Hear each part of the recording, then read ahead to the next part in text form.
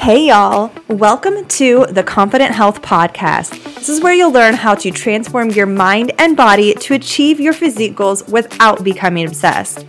I'm your host, Allie, a certified nutrition and fitness pro who's tried it all, and I'm here to teach you how to build a balanced life while also building the body of your dreams. Each week, we'll dive into all things fitness, nutrition, mindset, and lifestyle to help you level up and finally achieve the results you've been looking for. I'm so excited you're here. Let's freaking go.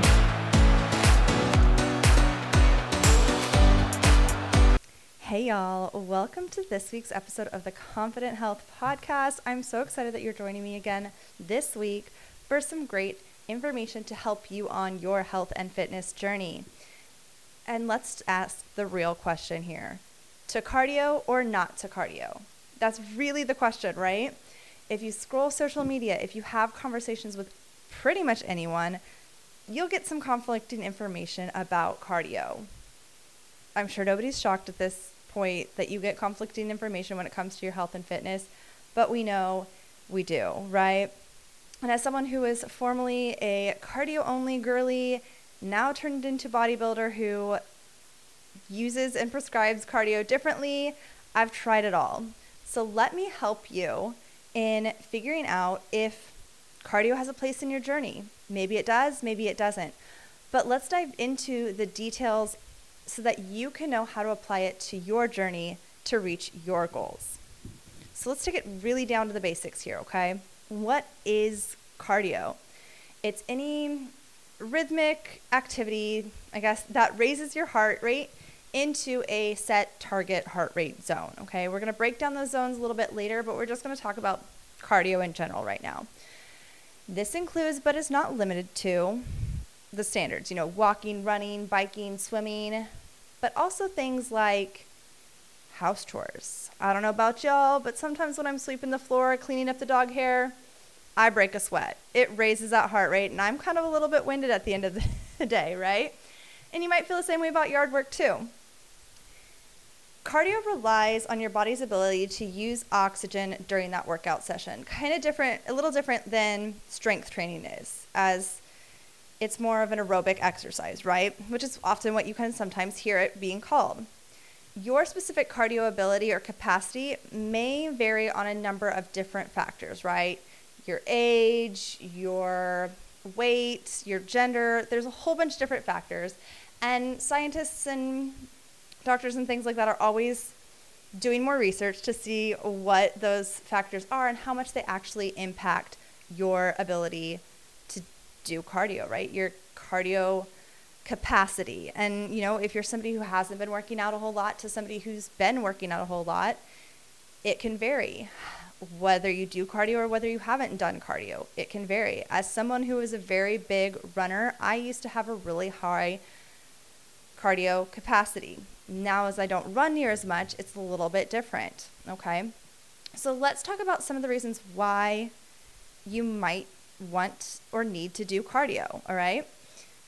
Obviously, the first one, it burns fat and calories, so it helps you lose weight to reach your goals.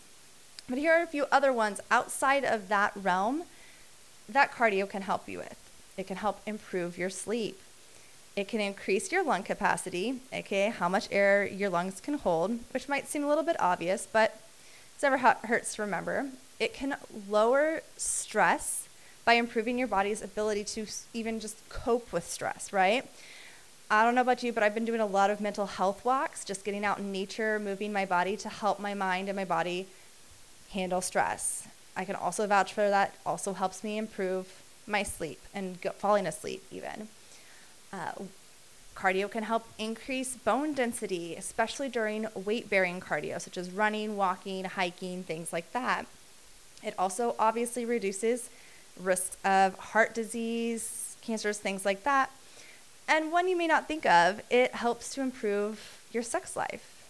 You feel more confident, you feel better, you can keep up with the vigorous activity better when you do more cardio. So let's talk about the types of cardio, and this is kind of where those target heart rate zones come into play. There are three main types. One would be LISS, or low intensity steady state cardio. This keeps your heart rate around 50% or low of your maximum heart rate. Or if you're used to a perceived effort or RPE scale, this would be in a range of 3 to 4. Some examples of this would be, your walking, your leisure bike rides. This is something where you would be walking and having a casual conversation, right? Then we get up into MISS, or moderate intensity, right? This takes your heart rate range to 50 to 70%, or on an RPE scale, 5 to 6. This is the one that most commonly is recommended, most commonly used, because it has that feeling of you're working pretty hard, right? You're kind of starting to break that sweat, your heart rate's getting up there, but you're not burning out quickly, right? Something that's very doable for an extended period of time.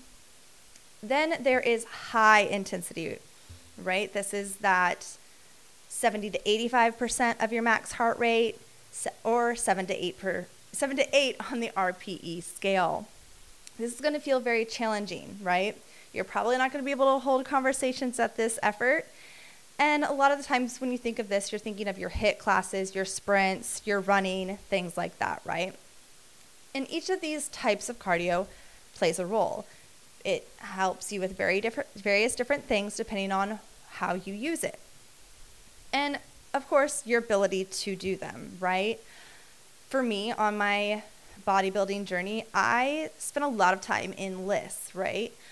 Occasionally, I had some times where I was bumping it up to that moderate intensity. It could be doing some light jogging, things like that, bringing the heart rate up a little bit higher. But a lot of it was low intensity, and that helped me shed a lot of fat to be stage ready. A lot of people will find that they can do a lot of just walking in that LISS, that low intensity, to achieve their goals. It really all depends. Now, if you're trying to do a lot of running, you're going to be in that high intensity. So let's talk about how much cardio should you actually be doing. The American Heart Association recommends 150 minutes of moderate intensity or 75 minutes of high intensity cardio per week, okay? That's just based upon their studies of what builds a healthy heart, a healthy body, things like that. But ultimately, it really depends on your goal, your body, and what you're trying to achieve, right? And that will really dictate the amount and the intensity of the cardio that you do, okay? When I was training for ultra marathons, I was doing a different type of cardio than when I was training for the North American OCR championships, where I was needing to be fast and quick versus just really like grinding it out for a long period of time. And then, like I said, in bodybuilding, it was a lot of low intensity cardio. So for everyone, walking is super beneficial for so many different reasons, like I mentioned before. And that's why a lot of people hold a lot of value to step goals and hitting step goals and reaching those, that daily activity, because walking can be so beneficial. It's good for your mind. It's good for your body. It doesn't take up a whole lot of effort necessarily to do it, but it makes you feel really good. Now, do you need to run? If you don't like it, no. There's no reason that you should be required to do running for your programming and your protocol unless you're training for a running event, right? Obviously, you're going to need to do that if you're training to run so far. But even if you're doing a 5K, you can still walk a 5K, right? Nothing requires you to do running, okay?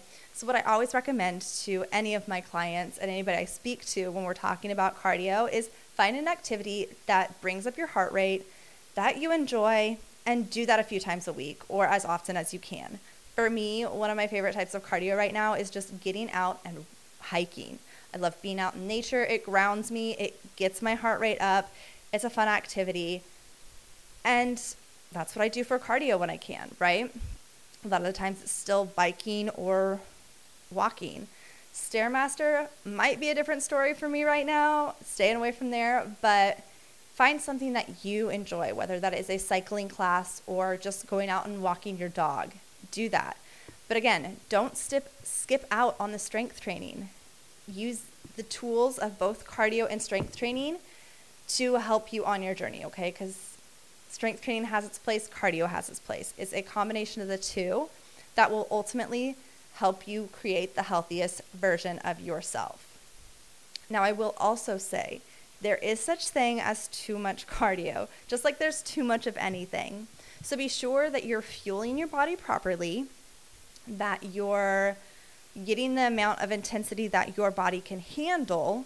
So you got to be able to listen to your body, listen to some of the cues that it's giving you, so you're not overdoing that, especially if you have running goals or things like that. Coming from a girl who has had a stress fracture and pushed a little too hard, injuries can come from doing too much of a certain activity. So listen to your body, take good care of it, but there is absolutely a place for cardio in your journey. Don't feel like you need to avoid it or overdo it. Find what works for you specifically. And if you're a little confused on what should you be doing for programming at all, hit your girl up. I'm always here to help you. I'm just one DM away. And if you reference cardio in your message to me on Instagram, I'll know exactly that you came to me from this episode, and I'll be happy to help you talk about what your programming and what your cardio goals should be. You guys, thank you so much for joining me on another episode of the Confident Health Podcast. I cannot wait to join you again in the next episode. If you've got a lot of information out of this, please do me a favor, rate and review the podcast, share it with a friend. And you know what? If you share it on social media and tag me at Allie Williamson Fit, I will add you to the list, a drawing to possibly get a cup of coffee on yours truly. That way we can virtually hang out just like we are right here. You guys, again, thank you so much, and I can't wait to talk to you again soon.